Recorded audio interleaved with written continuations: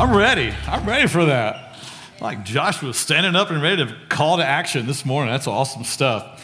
I'm so glad you're here. We finish up our series, Pick a Side, today.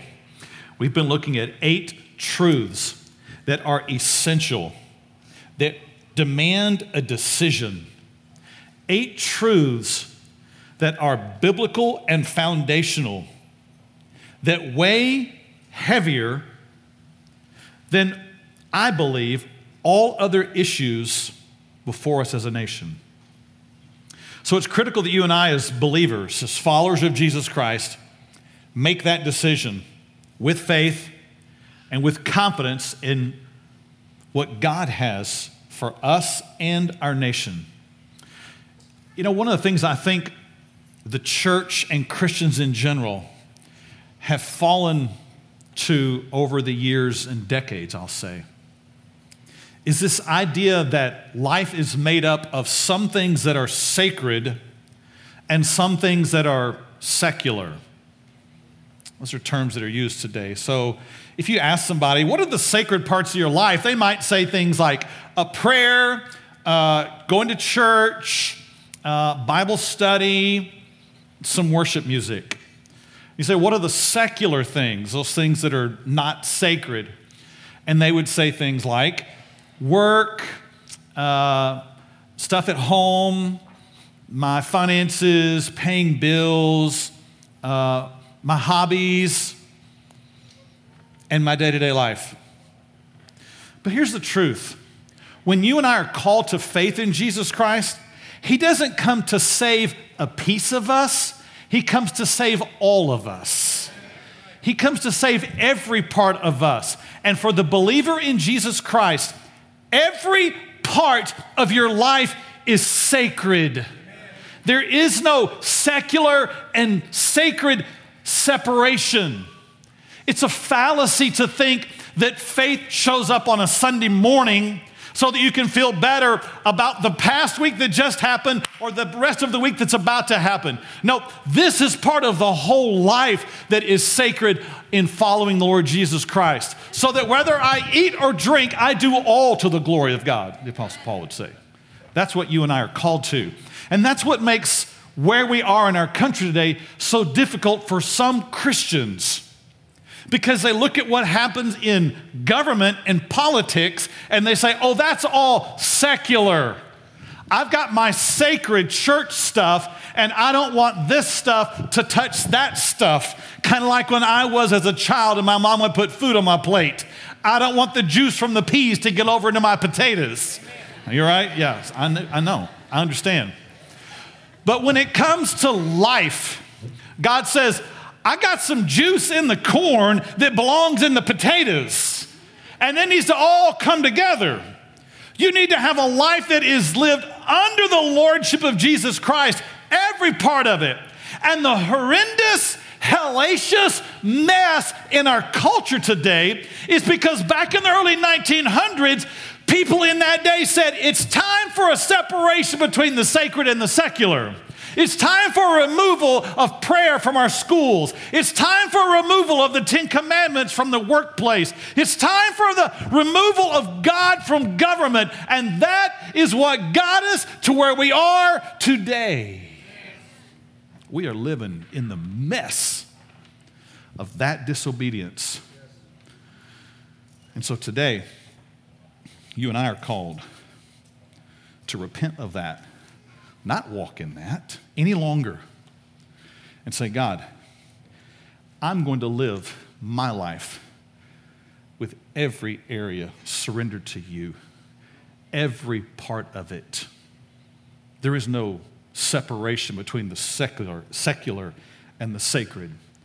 And for those who will make that call, those who will choose to live, as we've said here before, in full send, I'm all in, every part of me, God will bless that individual. God will bless that marriage. God will bless that family. God will bless that church. God will bless that community. And God will bless that nation that does that. The scripture says in Proverbs 14:34, righteousness exalts a nation, but sin is a reproach to any people. When a nation says, it is all yours, God, we live under your direction and lordship, he blesses. But when a nation chooses sin, rebellion, rejection, separation from God, removal of God from public life, then there will be rebellion in the land. You can't rebel against God and not expect rebellion to show up in the nation. So that's what we have. We have a breakdown of the social order today, starting in the family. We have hatred among people today. There's tension between groups in our nation. There's raging disease and there's war. And as the church, it is our responsibility in this day, in this time, to hold up the gospel and say, this is your only hope. You must turn to Jesus Christ. He is the only one that can bring healing to your soul and healing to our nation. And we have to pray for God to do that and for us to have the boldness to walk in that. And walking in that means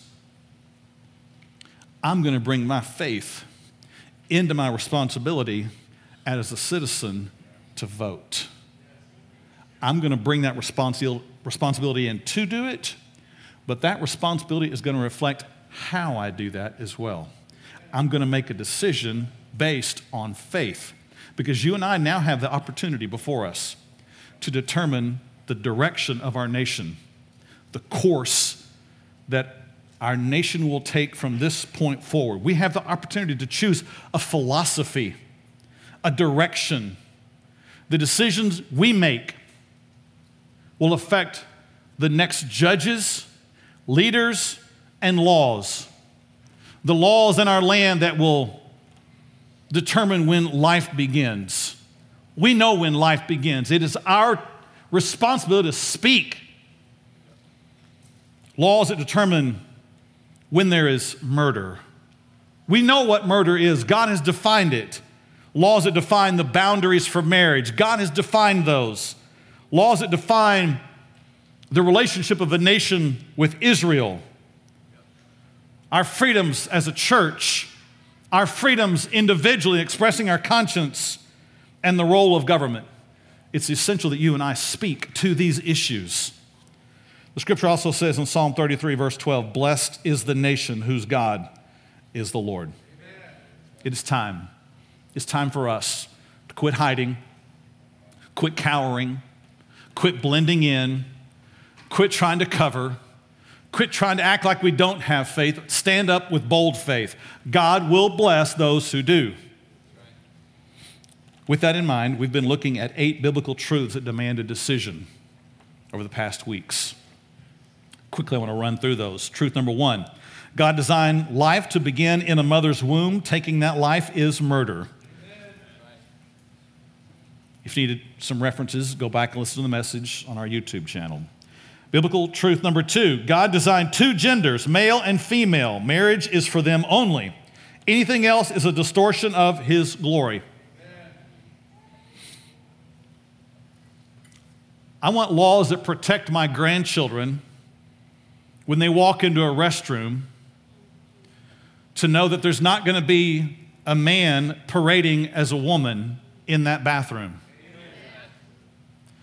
I want laws that protect my grandchildren when they're in sports to know that they are competing against their own gender. Number 3, God's calling of the church to assemble and to action is essential. We must stand against being marginalized. Our own Constitution, First Amendment says, Congress shall make no law respecting the establishment or an establishment of religion or prohibiting the free exercise thereof. Separation of church and state, as it has been told to you, is a myth. Founding fathers intended for the state to stay out of the church, not for the church to stay out of the state. It was always understood that the church's role of faith would apply in matters of state. Truth number 4, God calls believers to express their faith. No earthly authority is greater than this command. God blesses those who will stand and say, as for me and my house, we'll serve the Lord. God blesses those who will say, we cannot obey the laws of man because we must obey the laws of God first. Number 5 from last week. Personal responsibility is the foundation for life. Government should reward and protect this, not punish it. Responsibility is what God rewards and blesses. Government should reflect that. Number 6, the biblical plan for provision is hard work and dependence on God, not government. Go back and listen if you need to find out more about that. Today, we tackle number 7 and 8. These truths, in my estimation, from what I read from Scripture, these 8 are weighty matters, and they weigh more than matters related to bitcoins, the environment, fracking. These matters cannot be passed aside, for they are biblical in nature. That's why I stand here. My goal is to bring the biblical into the political, because we have a responsibility to do that. I am speaking as a voice based on Scripture. I'm not here to promote a political person or a party. I'm here to promote the truth. And where you find that in your person and party, I encourage you to vote. The message today is called Faith Demands a Biblical Response to Social Unrest. It's another part of what's happening today. If you're uncomfortable already, I would ask you just to grab your seat. It's going to get a lot worse today. There's a philosophy crashing over our culture today. And for some, it appears that it has just arrived on the scene. However, it's been here for a long time. It started in some quiet conversations decades ago. It found its way into college classrooms where it was taught. It found its way into the subtle message of entertainment where it all lulled us into agreement by laughing at it. It began to show up in courtrooms, in law schools, and now we see it in full-fledged activist movements in support of LGBTQ rights, abortion rights, socialism, restrictions upon the church, feminism, critical race theory, intersectional theory, progressive immigration policies. Oh, these are not all new.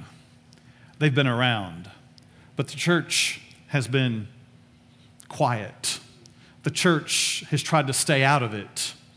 And now it's in our face. Many Christians today struggle with even how to respond to what's happening in the culture because the wave has come on so heavily. And because many churches and Christians lack biblical knowledge, they don't even know what to say about it, and so they end up just going along with it. Many churches have refused to deal with governmental and political issues. Some churches have morphed the philosophies alongside the Bible.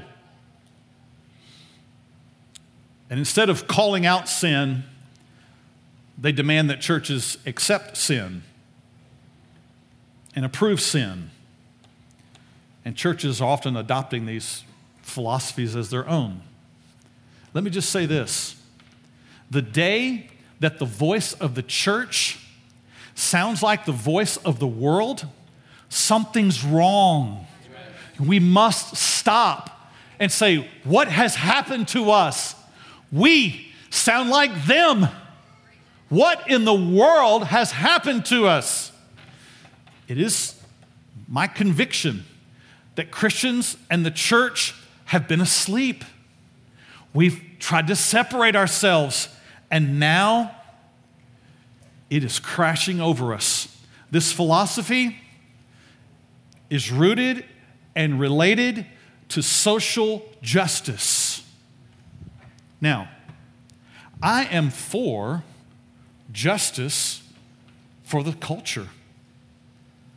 Our message here at Vertical is lift him up and live him out. Spiritual brought into the social. But, well, let me say this. If your idea of social justice is the same thing as what Jesus said, I'm all in. Jesus said, the Spirit of the Lord is upon me because he has anointed me to proclaim the gospel to the poor. He has sent me to heal the brokenhearted, to proclaim deliverance to the captives, new sight to the blind, liberty to those who have been crushed, and proclaim the acceptable year of the Lord. If that's your version of social justice, I'm all in. But that's not what the world is saying today. Today, the definition of social justice means equal treatment of all people under the law. Equal for all. Equal wealth for all. Equal income for all, equal promotions for all, equal benefits for all, equal racial quotas for all, equal government provision for health care, equal resources, equal ownership, and the government becomes the source and the provider of all of that. I'm not for that. I'm not in support of the government leading what God has called us to depend on him for. These are the views today of Marxists, socialists, anarchists, and other radical groups. And they're driving resentment among the people of our nation, class tension, warfare, ethnic strife, tension between men and women, and a hatred for police and government. They are attempting to destroy the very fiber of what made this nation what it once was. I'm all for justice and righteousness. Because when the Bible talks about justice, it puts together two concepts. Equity, which means fair, balanced, but it also puts in righteousness with that. You cannot have one without the other. Righteous means obeying authorities. Righteousness means punishing evildoers. Righteousness means assuming personal responsibility, strong work ethic. But today, when the movement is fueled by hatred and envy and strife and jealousy, outbursts of anger, dissensions, factions, hostility, divisiveness, bitterness, selfishness, cruelty, I can't align with that, for the Scripture does not align with that. Those are all of the works, results of walking in the flesh and under the enemy's power. With that in mind, truth number 7 today that I believe demands a decision is this. Social unrest is resolved with a God-centered worldview, not victimization and division. Amen. The philosophies today couldn't be more clear. The philosophy of the world today is all about the victim. And I get it. We have all at some point been hurt, disappointed, mistreated by somebody. That's everybody. I don't care who you are. Doesn't matter what station of life, race, everyone has been hurt at some point, right? The question is, what do you do with that? The Bible offers a solution. The gospel offers a solution that calls us to free the captive, but also be careful that we don't enslave ourselves with envy, bitterness, and hatred in the process.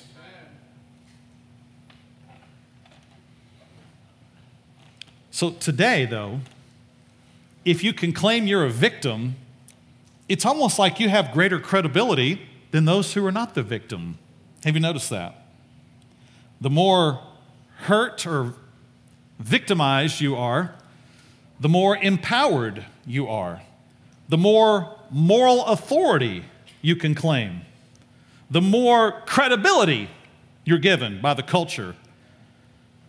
But all of these things are often given to people regardless of their character, regardless if they've been honest, have a history of being true and just.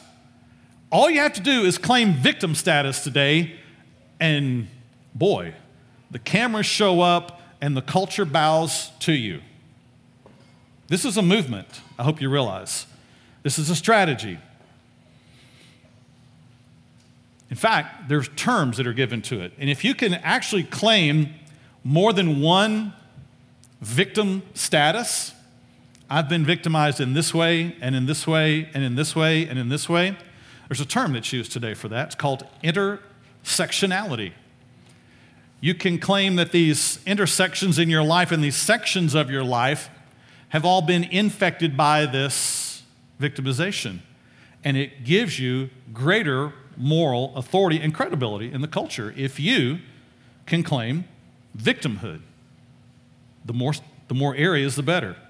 But a victim mentality is dangerous. Victim mentality justifies your hate. Victim mentality feeds on injustice. Victim mentality feeds on itself. Victim mentality lashes out in anger. Victim mentality makes you focus on what you're being deprived of. Victim mentality feeds on envy and blame. Instead of owning up and being responsible, it casts blame on everyone else, justifying your actions, justifying stealing, justifying immorality, justifying any sin. I've been hurt, therefore it's okay and right that I respond in this way.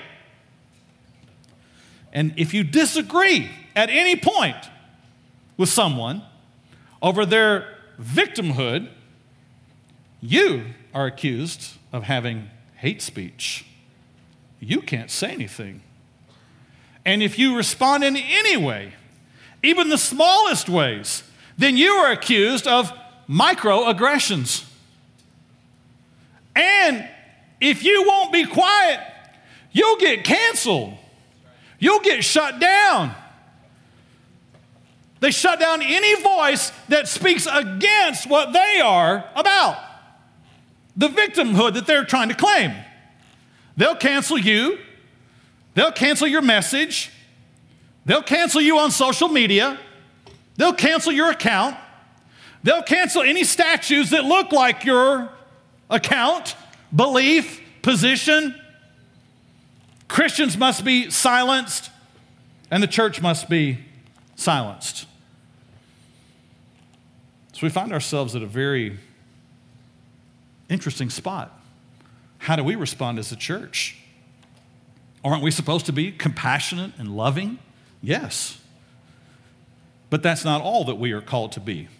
The thing that amazed the disciples when they saw Jesus is they said, he was full of grace and truth.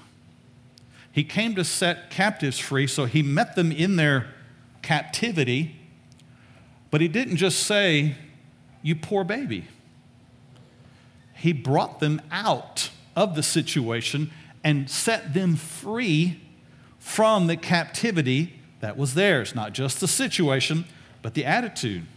So when people today are struggling and they've been hurt, we say to them, are you hungry for acceptance? Is that what you need?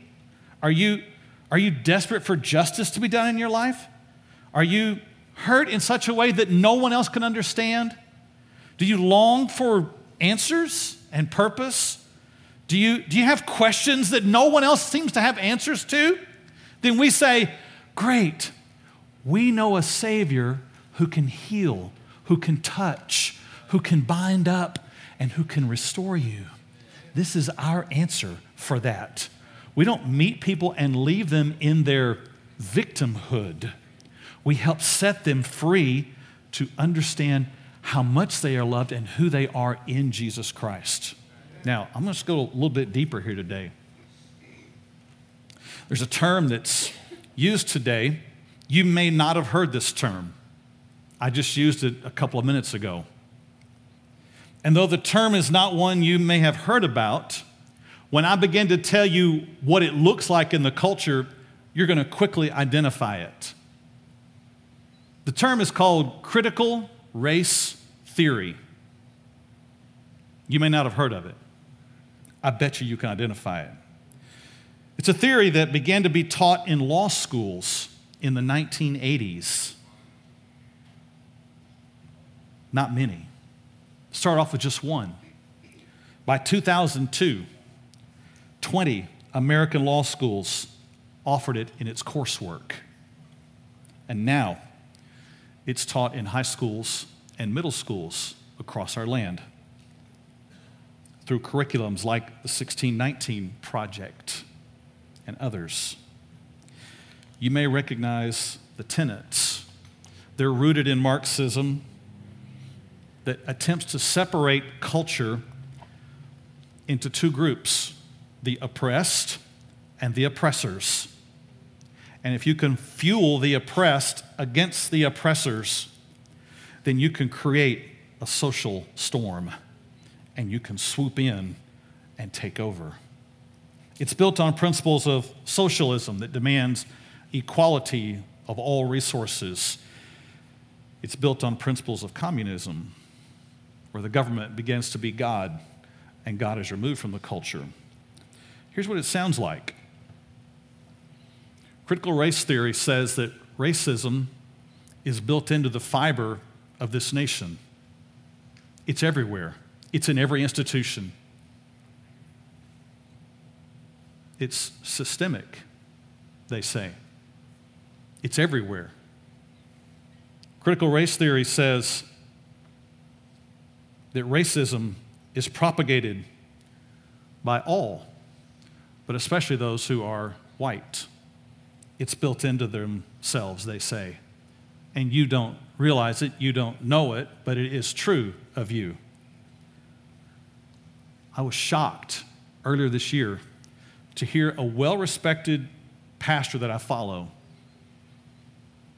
We've used his curriculum in our church.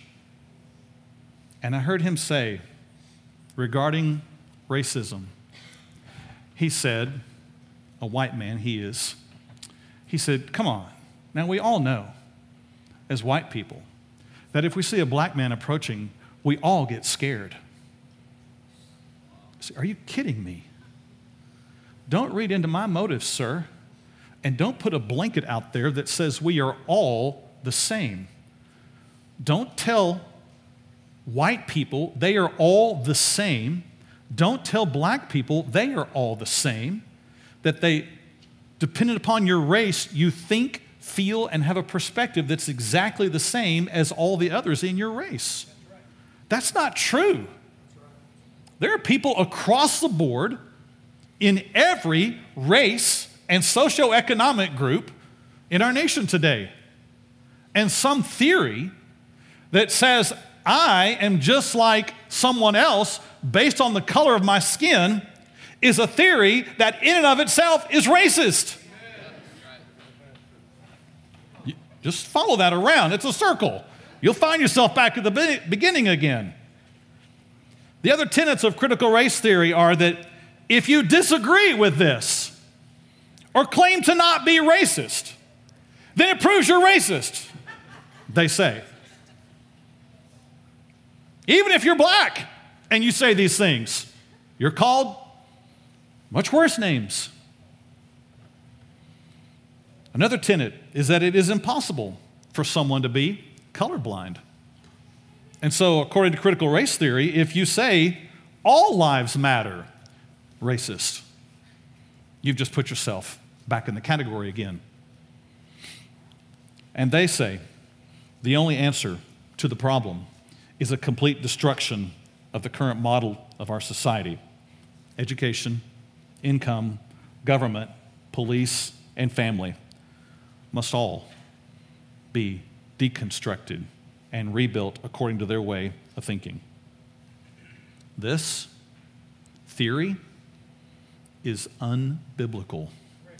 This theory is destructive. This theory is counter to the message of the gospel and will prove to be the undoing of a culture that buys into it. So as a church, we stand against it. I stand against the message of the movement, Black Lives Matter. I believe Black lives matter, white lives matter, all lives matter because God created us and Jesus came to redeem us, and the ultimate picture will be seen in heaven when one day every people from every tribe and tongue will stand before the Lord Jesus Christ and declare him as Lord. Amen? Amen. This theory, surprisingly to me, is counter even to that of Dr. Martin Luther King Jr. In his speech, which I want you to see parts of, he said, "I have a dream that one day this nation will rise up and live out the true meaning of its creed. We hold these truths to be self-evident that all men are created equal. I have a dream that one day on the red hills of Georgia, the sons of men," my font is so small, "that the sons of former slaves and the sons of former slaves owners will all be able to sit down together at the table of brotherhood." Amen? Hey, we're not through. Let's go on. "I have a dream that one day even the state of Mississippi, a state sweltering with the heat of injustice, sweltering with the heat of oppression, will be transformed into an oasis of freedom and justice. I have a dream that my 4 little children will one day live in a nation where they will not be judged by the color of their skin, but by the content of their character. I have a dream today." Woo! My heart beats with that. And my heart breaks for that in this day. Because some, in an attempt, it appears, to bring about oneness, are actually creating the very problem that Martin Luther King had a dream to avoid. People are all of a sudden being judged by the color of their skin and not the content of their heart. That has to end. You and I must stand up against that. We cannot buy into that. We cannot go along with it. You can't come up next to it and hug it. You got to stand against that. We're not through yet. Let's go on.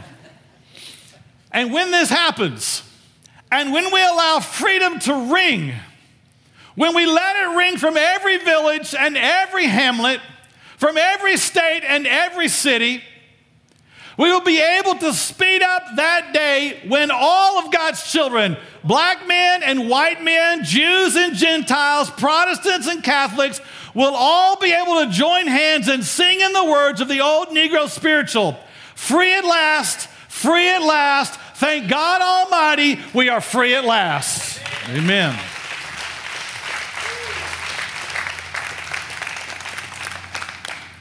So I stand against, and as believers, we should biblically stand against anything that would seek to create further division and hatred and jealousy and warfare between the races.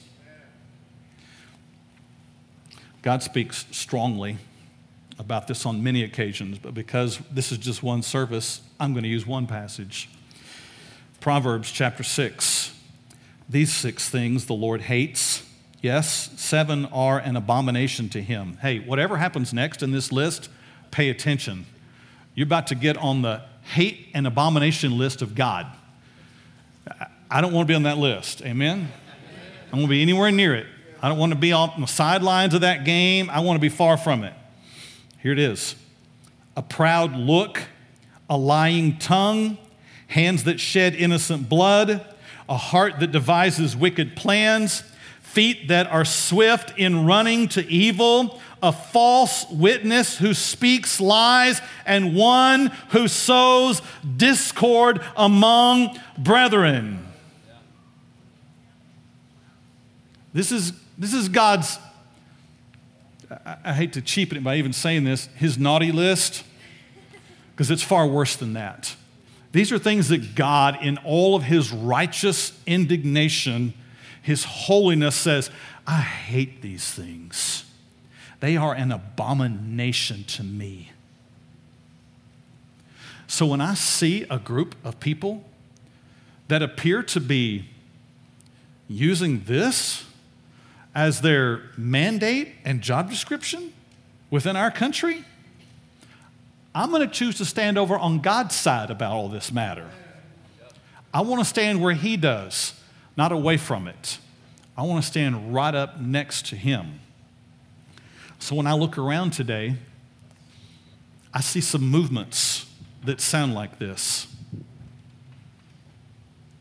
I also see the voice of someone I used to trust sound like this. I grew up with my mom and dad and the TV being a regular part of life. Maybe you did too. Dinner time, TV's on. Lunchtime, TV's on. Breakfast time, TV's on. And a regular routine every day was the 5 o'clock news, 6 o'clock news, and 10 o'clock news. Just a regular thing. And the idea was that here was the news going to tell you what's going on out there because you didn't have a way to know what was going on out there. And so you found a channel you liked. You found some broadcasters that you seemed to trust because they were nice, funny, whatever, serious, whatever you liked, you found them, you trusted them. I'm going to tell you what, the media embodies this passage today. I do not trust them anymore. I don't watch the news anymore. It took me a while to fast myself off of it, but I have. The great thing is today with social media, I don't need a third party telling me about what's going on out there. I can go listen to the sources of the people that I want to know about. And the media has always had this false thing. It's a lie that you and I have all believed. It's a lie that says that it's possible for someone to be unbiased. You know that's not possible, right? You're not convinced yet, are you? Because you've been taught that it was possible to be impartial, unbiased. Everybody has a bias. You have a bias. God has a bias. There's some things he likes and loves, and there's some things he hates. He can't stand in the middle because he is righteous and holy and just. And if you and I are going to have a perspective on life that aligns with God's, it's going to be biased. Everybody has a bias. Let me just show you an example of how bias works. A young man is standing before his family. He tells them something. Two people come out of the room with very different stories. One says, "That was beautiful, so moving, so encouraging and empowering." The other one walks out of the room and says, "That was horrible. I'm so discouraged. My heart is broken." Two people, different perspectives on one thing that happened because they each reported it based on their bias. What did the man say? The man said, "I've chosen to no longer be a follower of Jesus Christ. I'm an atheist." One person said, "Beautiful, encouraging, freeing." Why? Because of his bias. Another one said, "I'm heartbroken, discouraged, and sad," because he was a follower of Jesus Christ. As you get your information today, as you get your news about what is happening, I encourage you, use that list as your filter. Go to the source. Eliminate the third party who's trying to tell you what has happened. And hear what God is saying in the matter. If we want to see peace come to our land, then we have to step in and be more clear about who we are and what God is for. We have to understand the biases and the messages that are out there today. And you and I have to have the message of hope. And you and I have to recognize that as a church, we are called to be the example of what life looks like under the sun. You and I, as the church, should be the example of what life looks like. That's why in the New Testament, you have Paul writing to the churches, and he says things like this. Look at this next set of verses here. In Ephesians, he says to them, "Now, therefore, you are no longer strangers and foreigners, but fellow citizens with the saints and members of the household of God." It doesn't matter what nation you've come from, what social group you've come from, what ethnicity that you are. When you come into the church, Paul said, you are now all fellow citizens of the saints, with the saints and members of the household of God. This is now who you are, one in Him. Live that way. In our day, if we want to see impact on culture problems today, even race issues today, then we have to be the example here as the church of what it looks like to love one another in spite of color, in spite of class, but all based on the character and content of your heart. Amen? This is our calling. This is a big issue. And it must be one that we consider carefully. Which philosophy is going to give support for the church to speak? Which philosophy is going to give individuals the freedom to live out their conscience? Which philosophy is going to stand against dangerous concepts like critical race theory, Antifa, and the horrible tenets of the Black Lives Matter movement? We must also pray for healing and be the example. Now, let's move on to number 8. Truth number 8. God has ordained law and order to keep peace in a culture. They should be prayed for and supported, not maligned and defunded. There's a spirit of anger, rebellion, and anarchy in our land today. And it doesn't take much of a spark to cause someone to flee to the streets and exercise their anger and rebellion, throw off all restraints, rebel against all authority, and destroy whatever they want, steal from whoever they choose, and justify themselves. These actions fly in the face of God's law that calls us to love our neighbor as ourselves, to do not steal, to obey governing authorities, and to pray for one another. God has established order in a land. God gave His own people law for them to keep. God gave a way for them to have justice when the law was violated. There were penalties for those who violated it. There were blessings for those who kept it. As we come into the New Testament, at a time when even the governmental authorities are governing, they're not all godly.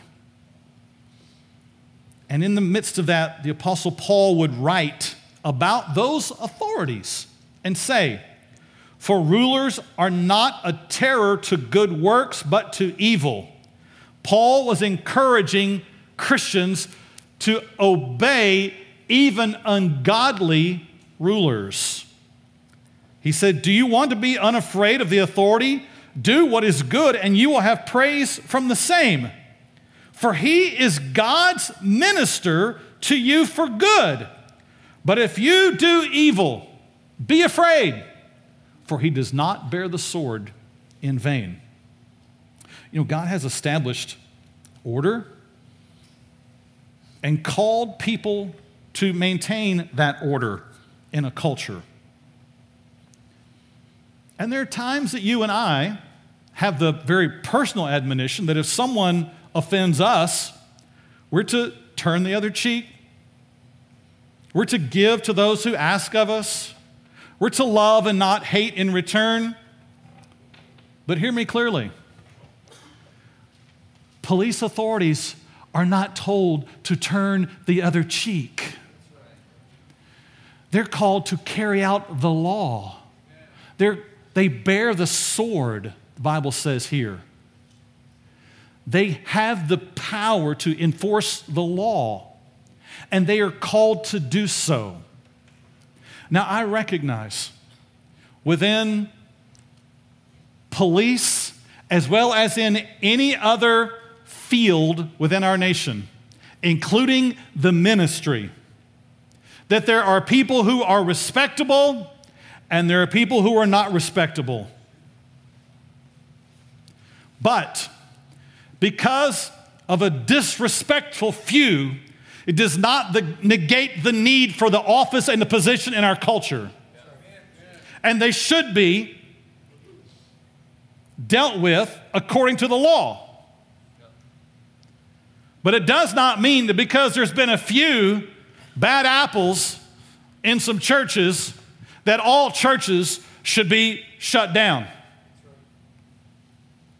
In my years of ministry, I've met a lot of people who have been burned in church, who've been hurt by some pastors that they trusted, by some people that they looked to, and somewhere along the way, they got burned by them. They got hurt by them. And that happens once to somebody and they say, I'm just going to go find another church and just move along. Let that happen a second time to someone and someone says, this is tough. I'm going to stay out of this thing for just a little while. You let it happen a third time to somebody, my experience tells me that that person is going to check out of church and maybe even faith. When I meet someone like that, it's tough because I'm the guy they don't trust. But my calling is to help bring healing to them and bring them back into the fellowship of believers in a place that's healthy. In our culture, there needs to be righteousness first and foremost. But we're not going to get there if there can't be a rule of law, if there can't be those who enforce the law, if there can't be a way to even bring justice swiftly.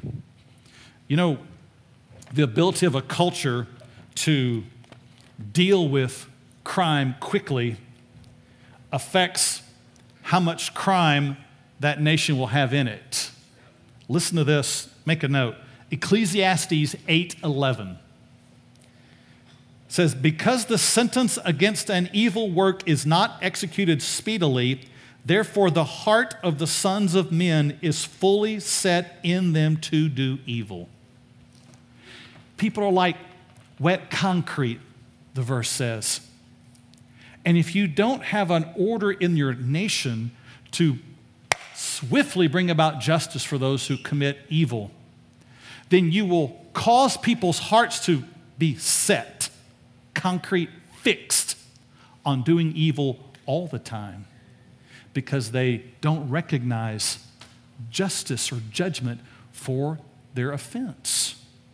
So it is foolish to think that defunding, dismantling the very force that has been designed to keep peace in our land, that somehow by doing that it would create greater peace. No, it would only enforce a greater spirit of anarchy. Amen. Now,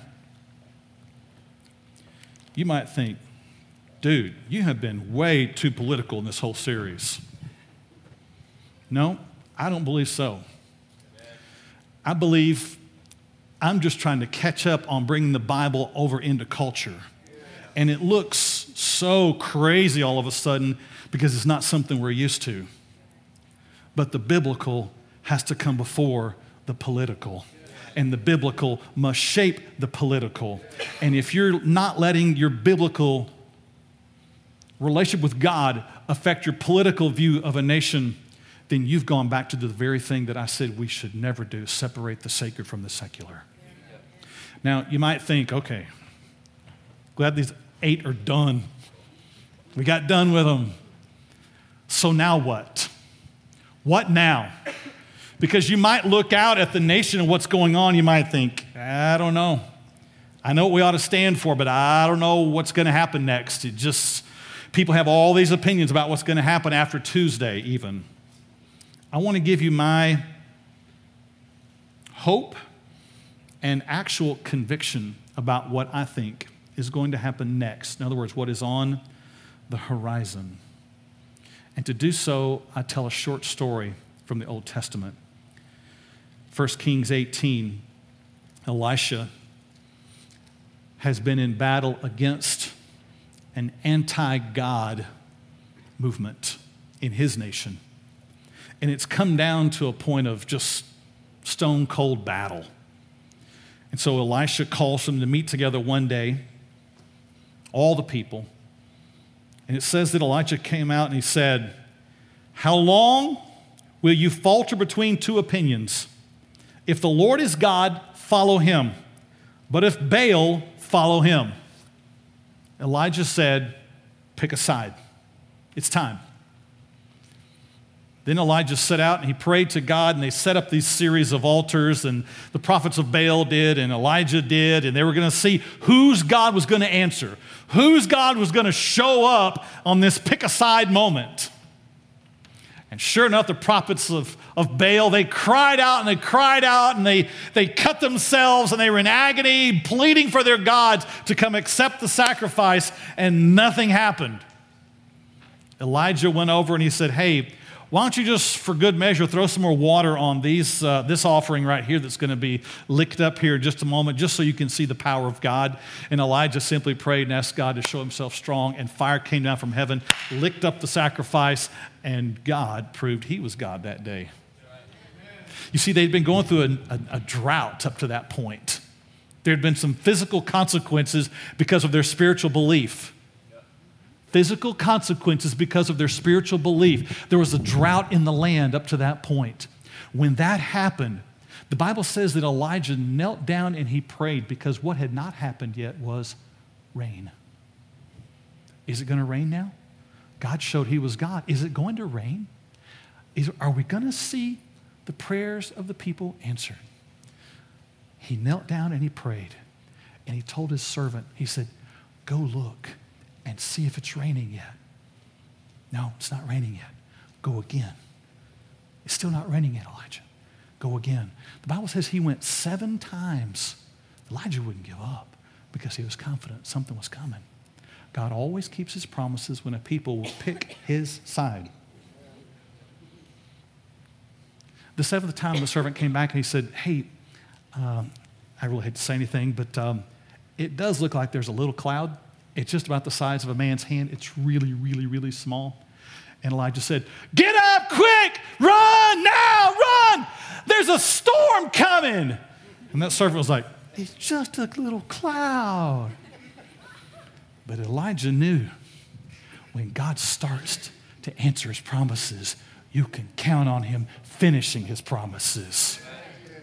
So today, when I look at what's happening in our culture, you might think it just seems all so terrible. It just seems all so destructive. It's just the worst. It's all going to get worse and worse. I'm going to tell you what I see.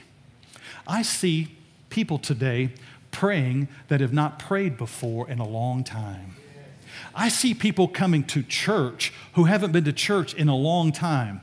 I'm hearing stories come out of California of pastors saying, we chose to open. We've been preaching the gospel. I used to have 300. Now I got 1,500. And they haven't been to church before. They're coming to seek the Lord. Hey, when I see that, when I see what's happening here, when I see people who have never been in these doors before, I say, welcome, God's at work. when I see people coming and saying, I want to get my life right with the Lord, I want to be saved, and I want to be baptized, I know God's at work. When I see marriages begin to heal, when I see people coming together, when I see Christians starting to get their feet and stand up and have some confidence and boldness, I say, look out, there's a storm coming, I see a cloud. Amen? That's what I see. I see God doing a work today, different than he's done before. And it took us going through some just hellacious times to get here. And it may not be over yet, but God is in it. God is working. God is calling his people. And you sense it, you feel it, and now it's our responsibility to respond to him. To say, Lord, I'm going to pick a side, and it's your side. And I'm all in, Lord. I'm going to live out this thing, not just for an election, but for my life. Would you bow your heads with me? I want us to pray, and I want us to pray passionately.